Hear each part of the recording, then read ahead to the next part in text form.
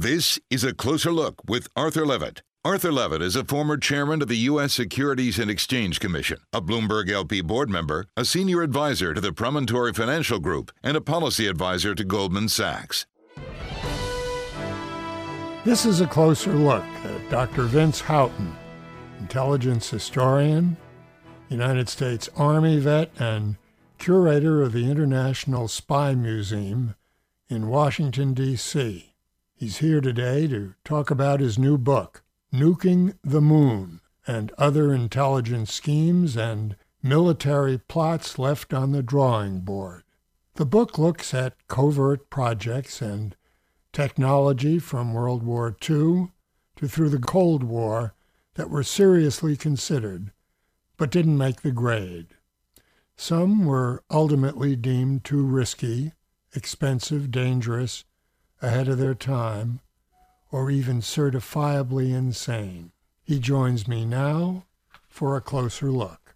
Vince, in the introduction, you say that this is a book about desperation. What does that mean? Well, the reason I chose the Cold War and the Second World War as the kind of foundation for the stories for this book, because there's stories like this throughout all of history. But these two periods are particularly interesting because the United States and Britain, during these time periods, actually had existential threats. And we use that word a lot, and that word is overused a lot. But the word literally means a threat to our existence. And when we have threats to our existence, when our way of life, when our very lives are under risk, then we start making decisions that we might not make otherwise. And in this case, these were desperate decisions. These were attempts by these governments, particularly the American government, to do something, anything, that can possibly minimize or mitigate this threat from either the Nazi Germans, the Imperial Japanese, or from the Soviet Union during the Cold War. And in other cases, in times that were not existential threats, I would argue it's very unlikely you would get some of these policy proposals. What were your sources for the book, and was some information hard to get? Did you ever run into a secrecy wall trying to get more details? Anytime you're dealing with intelligence issues, you run into classification problems. And that's certainly true for these, even though some of them go back again as far as the 1940s. Which means, as an intelligence historian, which I am, I have to be creative. I have to find innovative ways to come up with ways to tell these stories. And in some cases, this meant grabbing people who are still alive that may know stuff that other people don't and hoping that they'll talk to me, to try to read between the lines. Even when I have redacted documents, there are ways to find end arounds, not necessarily to make something public that should remain secret, but to try to explain a story in a way that you maintain the secrecy, but at the same time you at least have some kind of narrative that you can provide to the public. And in this case, I try to be very honest in this book about when I ran into secrecy issues or when I ran into unknowables. And I lay those out for the reader. And in some cases, I actually tell two different stories because there's not 100% certainty about which one is right, because the CIA is not going to tell us. And so I have two different versions of a particular story. The one story you tell every audience about Acoustic Kitty. Yes, exactly. And that's the one that has two different versions. And that's the one where you have someone who left the CIA in a huff, wrote a book that was very critical of the agency, and then wrote about this case, Acoustic Kitty, an operation in the 1960s to try to turn an average everyday house cat into a covert listening device. And so you take what he's saying with a bit of a grain of salt, because you do have another source, a man who's actually on our board here at the Spy Museum, a guy named Bob Wallace, who was the director of the Office of Technical Services. So he was if you've seen a James Bond movie, he was the American version of Q for the CIA. And he comes after the Acoustic Kitty program. He's not old enough to have been in charge in the 1960s, but he certainly had access to all the same documents and access to other people who were involved in this program. And he tells a very different story than the other version. And so I try to lay that out for the reader. I'm like, look, we don't know. We're not 100% certain. We know this program existed. We know this program ended. It's the middle part of the story that we're unsure about. And so here are the two different versions that I've heard. There's another story about an animal project that almost worked. Tell us a little bit about bat bombs. Yeah, and this is one where, to the day he died, the guy who came up with this idea swore that it not only would have ended World War II, but it would have done it with less casualties than the 2 atomic bombs. And this is an idea that came from a very unlikely source, a dentist named Lytle Adams. And it's not super unlikely because he actually had some patents, some inventions that he had done, but he was on his way back from vacation in the southwest United States when he, like many other Americans, heard on the radio that Pearl Harbor had been bombed by the Japanese. And he had an instantaneous light bulb moment where an idea came out of nowhere to say, okay, I just came from vacationing inside caves and other places in the southwest United States where I just saw millions and millions of bats. And bats, of course, during the daytime will do everything they can to find a cold, dry, and dark place, which in a lot of cases means caves, but if not caves, it could mean attics of houses or eaves or nooks and crannies inside buildings. Then he combined this thought with what he knew about Japan. And what he knew about Japan was that many of these houses and buildings were made of wood and paper in the 1940s. So A plus B equaled C for him, because if you can affix an incendiary device to a bat and then drop bats over Japan, they would automatically and instinctively find a cold, dry, dark place to roost. And that, in many cases, would be the attic or eave or nook and cranny inside a wooden or paper house. So when the incendiary device went off, it would set fire to that building, and enough of these you could burn Japan to the ground without nuclear weapons. Please tell us, Vince, about trying to end the war with Japan using a psychological operations idea, glow-in-the-dark foxes. Yeah. So we're yet another animal project. I want people to know the whole book is not all animal projects, but they're just so easy to find great information about. And this was an idea that really kind of hunkers down to our deep-seated misunderstanding based on stereotypes and discrimination and racism toward the Japanese in World War II. We assumed that because the Japanese not all, 99% of the Japanese believed in some form of Shintoism as a state religion. And within Shintoism, a fox has a very unique place. In some cases, a fox can be a good omen, but most of the time, foxes denote evil spirits. They're associated with evil. And in Shintoism, foxes can be even shapeshifters and animals that can possess humans. And so what better way to scare the bejesus out of the Japanese soldier who wasn't afraid of the U.S. Marine, he wasn't afraid of bombs, he wasn't afraid of tanks, he would stay and fight to the death. But maybe, just maybe, if we could come up with a way to scare him at a visceral level, at kind of a spiritual level, then maybe he would drop his weapon and run away. And so the idea of this project was devised by the OSS, the Office of Strategic Services, the precursor to the CIA. And they thought, what if we took foxes, real live foxes, and we spray painted them with luminescent glow-in-the-dark paint, so that when they went up on the beaches at night, there would be glowing, spiritual-looking foxes that could be sent in ahead of the Marines. And hopefully the Japanese soldier will freak out, drop his gun, and run away, and then we can take these islands one by one without firing a shot. The problem, however, that they didn't realize, and I don't know how, maybe they just got excited about the idea, was that they weren't going to parachute in the foxes, which would have been kind of cool if they did, but that wasn't the plan. The plan was the foxes would arrive on the islands the same way the Marines would, and that they'd be dropped off on a boat and they'd wait up on the shore.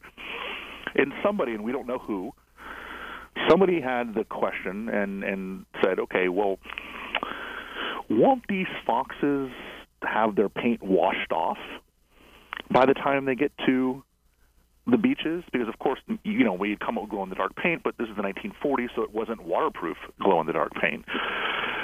And that could have been a problem. Then you would just have normal foxes running around on the beach, which probably wouldn't have the same psychological effect as the glow-in-the-dark ones. And regardless, the OSS wasn't deterred. They figured that this would be that they could get beyond that somehow. So they actually did a test of these foxes in Central Park in the middle of the war.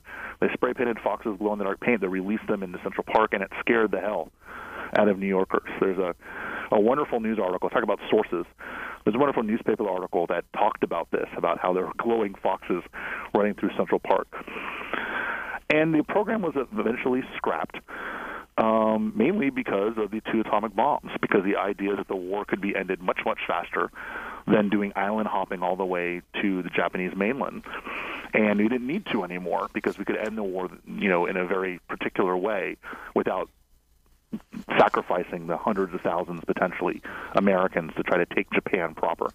You write about chemist Stanley Lovell, who signed up to contribute when the United States joined the Second World War. He was put in charge of the Office of Research and Development, and you write about the many ideas he had to stop Hitler. Tell us about the plot that involved spiked flower pots and the Pope. Yeah, so this this one was one of these ideas that never even got close to the drawing board. There were multiple things involving the Pope. One of them was to try to smuggle a chemical inside the water of the flowers that would be kind of the centerpiece of a table during a meeting of Hitler and Mussolini and some of the top Nazi leadership, with the idea that this would make them blind. This would cause them to seep, the chemical would seep into their eyes and destroy their optic nerve, and they would go blind. Now, this would be combined with the Pope making a papal pronouncement that God had smited Hitler and Mussolini for their evil ways, and by making them go blind. I guess it's an old adage of the whole, you'll go blind if you keep doing that, other things. But the idea behind it was to get the Pope to lie, and to come up with this pronouncement. And of course, the Germans were not predominantly Catholic, but the Italians certainly were.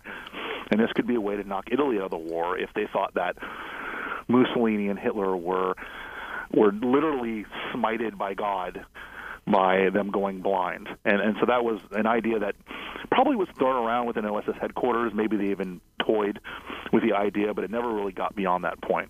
Tell us, Dr. Houghton, the story that references the title of your book, Nuking the Moon. Yeah, this is an extraordinary story. And if you really want to talk about how afraid people were, this is really ground zero for this. This is a story that comes right on the heels of the launch of Sputnik, the first artificial anything launched by men into space. And, of course, the Soviets were the first to get something into space in 1957. And this really was really problematic for several reasons. One is that Sputnik was shot into space on top of a missile that could easily be used, or was intended to be used, as an ICBM, as a way to launch nuclear weapons to the United States. But more importantly, for the broader diplomatic scope of the Cold War, what Sputnik did was to beat us at our own game. The United States had always been the leader in science and technology. We'd invented everything worth inventing during the 20th century, with few exceptions. And the whole world looked to us as being the scientific and technological leader, and that mattered during the Cold War, where the developing world, Latin America, Africa, East Asia, was choosing who to follow, was choosing what side they wanted to belong to, the United States in the Eastern or the Western Bloc, or the Soviet Union in the Eastern Bloc. And science and technology played a role in this. The idea was, if you were a developing country, you wanted to join it with a country that actually had the greatest scientists and inventors and engineers, because that's how you went from a developing country to a developed country. And the Soviets all of a sudden looked as though they had the better people. So we had to reclaim this very quickly. We had to show the world that we were really boss. And the idea was, and the Air Force came up with this plan, let's detonate a multi-megaton thermonuclear weapon on the moon so that the entire Earth all at once could watch the United States was still the top dog on the block. You write that the movie The Day After is the reason for who you are today, yeah, and also influenced Ronald Reagan. Tell us about that. I study nuclear weapons. I study intelligence in nuclear weapons, and that's something that I've done now for all of my adult life, and certainly very informally when I was younger. And it all started when I was 7 years old, and my parents made a very poor parenting decision by letting me stay up way past my bedtime to watch a TV movie in 1983 called The Day After. And this was a movie that, if you were alive and you remember it, you'll know why it had such a huge impact on certainly a 7-year-old, but on most people. Ronald Reagan was one, too, that wrote in his diary how impactful that film was. If you don't know the basics, it's World War III from the viewpoint of Manhattan, Kansas. So it's right in the middle of the United States. It's not a coastal city. It's, hey, no matter where you live, no matter where you are, you're going to get touched by this. And that really warped my sense of the world around me, and it made me fascinated with nuclear weapons, and it made me really want to understand what made them work from a scientific perspective, but also what made them so unique. And this is a weapon system that really changed the way we looked at the world. Instantaneously, everyone could die tomorrow. That's a big change. And it really made us refocus our strategy about how we dealt with the world. And what was most fascinating to me, and now this is using my hindsight, was the fact that the most devastating and horrible weapon ever created by human beings is what kept us out of World War III. It's what prevented us from fighting another war that killed millions and millions of people. So it was really this kind of wonderful dichotomy. It was this really weird dynamic that made me so infatuated, for the lack of a better word, with these weapons. And so my specialty is nuclear intelligence, and that's what I've been focusing on. That's a big chunk of this book focuses on that as well. Incidentally, I've got another book coming out in September that focuses exclusively on that. And so I can really kind of chalk it back to my parents deciding to not make me go to bed in 1983 and let me watch this movie, because that's what guided the rest of my life. Now, you remind us in your book that in the 2016 election, Russian intelligence convinced a huge chunk of the American population that a local D.C. pizza place had a child sex slave ring in the basement. How concerned are you about the easy access to minds that social media offers to anyone, not just governments? Well, that's kind of the big challenge now, the 21st century, is information. And so if you look back at warfare fought in the past, I mean, deception and disinformation played a huge role. It's been a technique and a strategy of intelligence agencies and governments going back to the beginning of time. I mean, you look at the stories of the Trojan horse, and even stuff beyond that. There's biblical stories of deception and disinformation. But now it's so much easier to dissipate. It's so much easier to get people to see your information. It used to be you'd create flyers or, playing cards, and then you had to drop them over areas and airdrop them so that people maybe would pick them up and read them.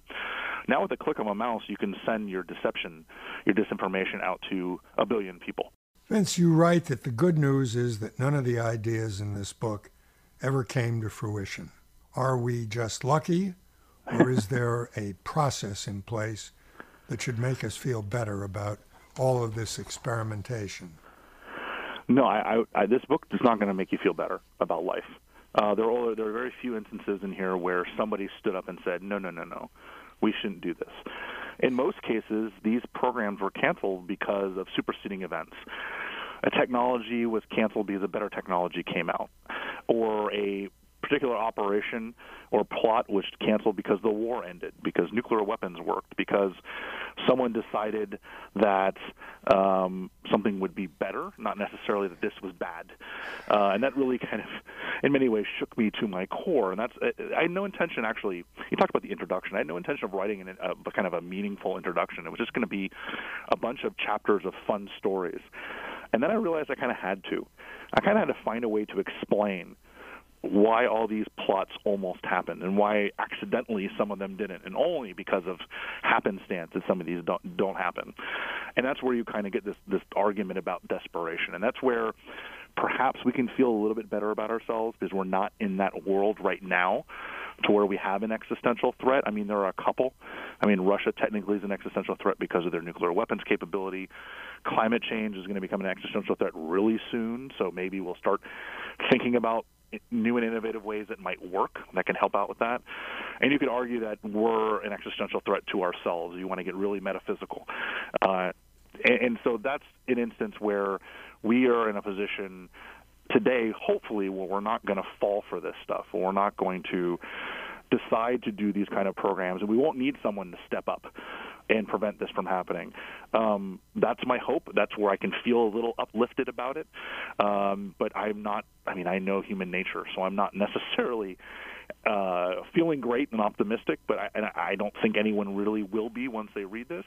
But hopefully you can laugh along the way at the kind of human foibles and laugh at kind of ourselves today. How did you become the curator of the Spy Museum? Well, I have a unique set of skills that came together in a very specific way. I worked with both military and civilian intelligence agencies in several capacities back in the 90s in the Balkans, which gave me some practical experience, practitioner experience, and then I have a PhD in intelligence history, and kind of the academic background combined with the practical experience made me somewhat uniquely qualified, and I just kind of came around at the right time, where about 5.5 years ago the museum was looking for someone with a science and technology background, which I have, to help be a part of the rebuilding of the museum. The museum itself just moved to a new location in Washington, and we just reopened about a couple weeks ago, and there's a lot of new and innovative science and technology in the museum, and I think I played a pretty big role in that, and so it just kind of came together. Of the many stories that we haven't had time to deal with today, do you have a favorite to share that I missed? I'm from South Florida originally, as I mentioned in the book several times. And so I've been through 12 hurricanes in my life, and I always appreciate someone doing anything to try to make those less damaging. Not necessarily the plan that's in the book, but I get it. I appreciate what was tried. In this case, there was an attempt, or at least an idea, to try to at least redirect hurricanes, but at best to destroy hurricanes using nuclear weapons in the 1960s. If anyone thinks that's absolutely crazy, it was. The average hurricane has enough strength of like thousands of even our strongest nuclear weapons, but there was a plan by an Air Force meteorologist to try to use nuclear weapons to try to divert hurricanes, to try to push them north so that their direction would change before they hit land. The problem in the end, of course, was that the only way to actually test this was to actually explode a nuclear weapon inside a hurricane. And, of course, if it fails, then you have a 200-mile-an-hour circulating radioactive hurricane instead of just a normal one. And no one really wanted to take the chance of that happening. You ask in the book, could ideas as absurd, dangerous, and outright abominable be funded and explored now? What's your answer, and is there an agency of out-of-the-box thinking today? Yeah, well, I think that no one worth their weight who's working for a government agency at that level, if they're not thinking in new and innovative ways, they're not doing their jobs. And not necessarily these innovative ways, but these innovative ways are only ridiculous because of hindsight, because we realize how ridiculous they were. The ones that worked, like the building of the SR-71 spy plane, for instance, or the building of the Internet. The Internet was considered a wackadoodle idea when ARPA decided to kind of diddle around with it back a couple decades ago. And it was one that, like, oh, you're just wasting money. But, of course, today we know how important it was. And I hope that there are people within intelligence agencies and in the Pentagon here in the United States who are doing ideas like this or coming up or brainstorming new and innovative ways to fight wars, new and innovative ways to do intelligence work, new and innovative ways to prevent war, because that's what they're paid to do. I mean, there's hard problems that need to be solved, and there's usually no real easy way to do it. And so we need people who are thinking way, way, way outside the box. But we also need people who are there to say, no, you went too far. Let's take a step back. We're not going to go this direction. And you don't see a lot of those throughout history. But my hope is there's two things going on. One is there's people being really creative, people thinking way outside the box. But two, that there are people there when they get a little too far that can bring them on back and say, no, we're not going to go that direction. We're not that kind of people. He's the historian and curator of the International Spy Museum in Washington, D.C., who just published a history of the desperate and outlandish military intelligence schemes that thankfully never became operational, called Nuking the Moon. If you want more spy stories, He's also the host and creative director of the museum's podcast called Spycast, which reaches a national and international audience, over 3.5 million listeners each year. Dr. Vince Houghton, thanks for joining us. By the way, if you have comments about the show or suggestions for topics, please email me at acloserlook@bloomberg.net. That's a closer look, one word, at bloomberg.net. And follow me on Twitter at Arthur Levitt, one word. This is A Closer Look with Arthur Levitt.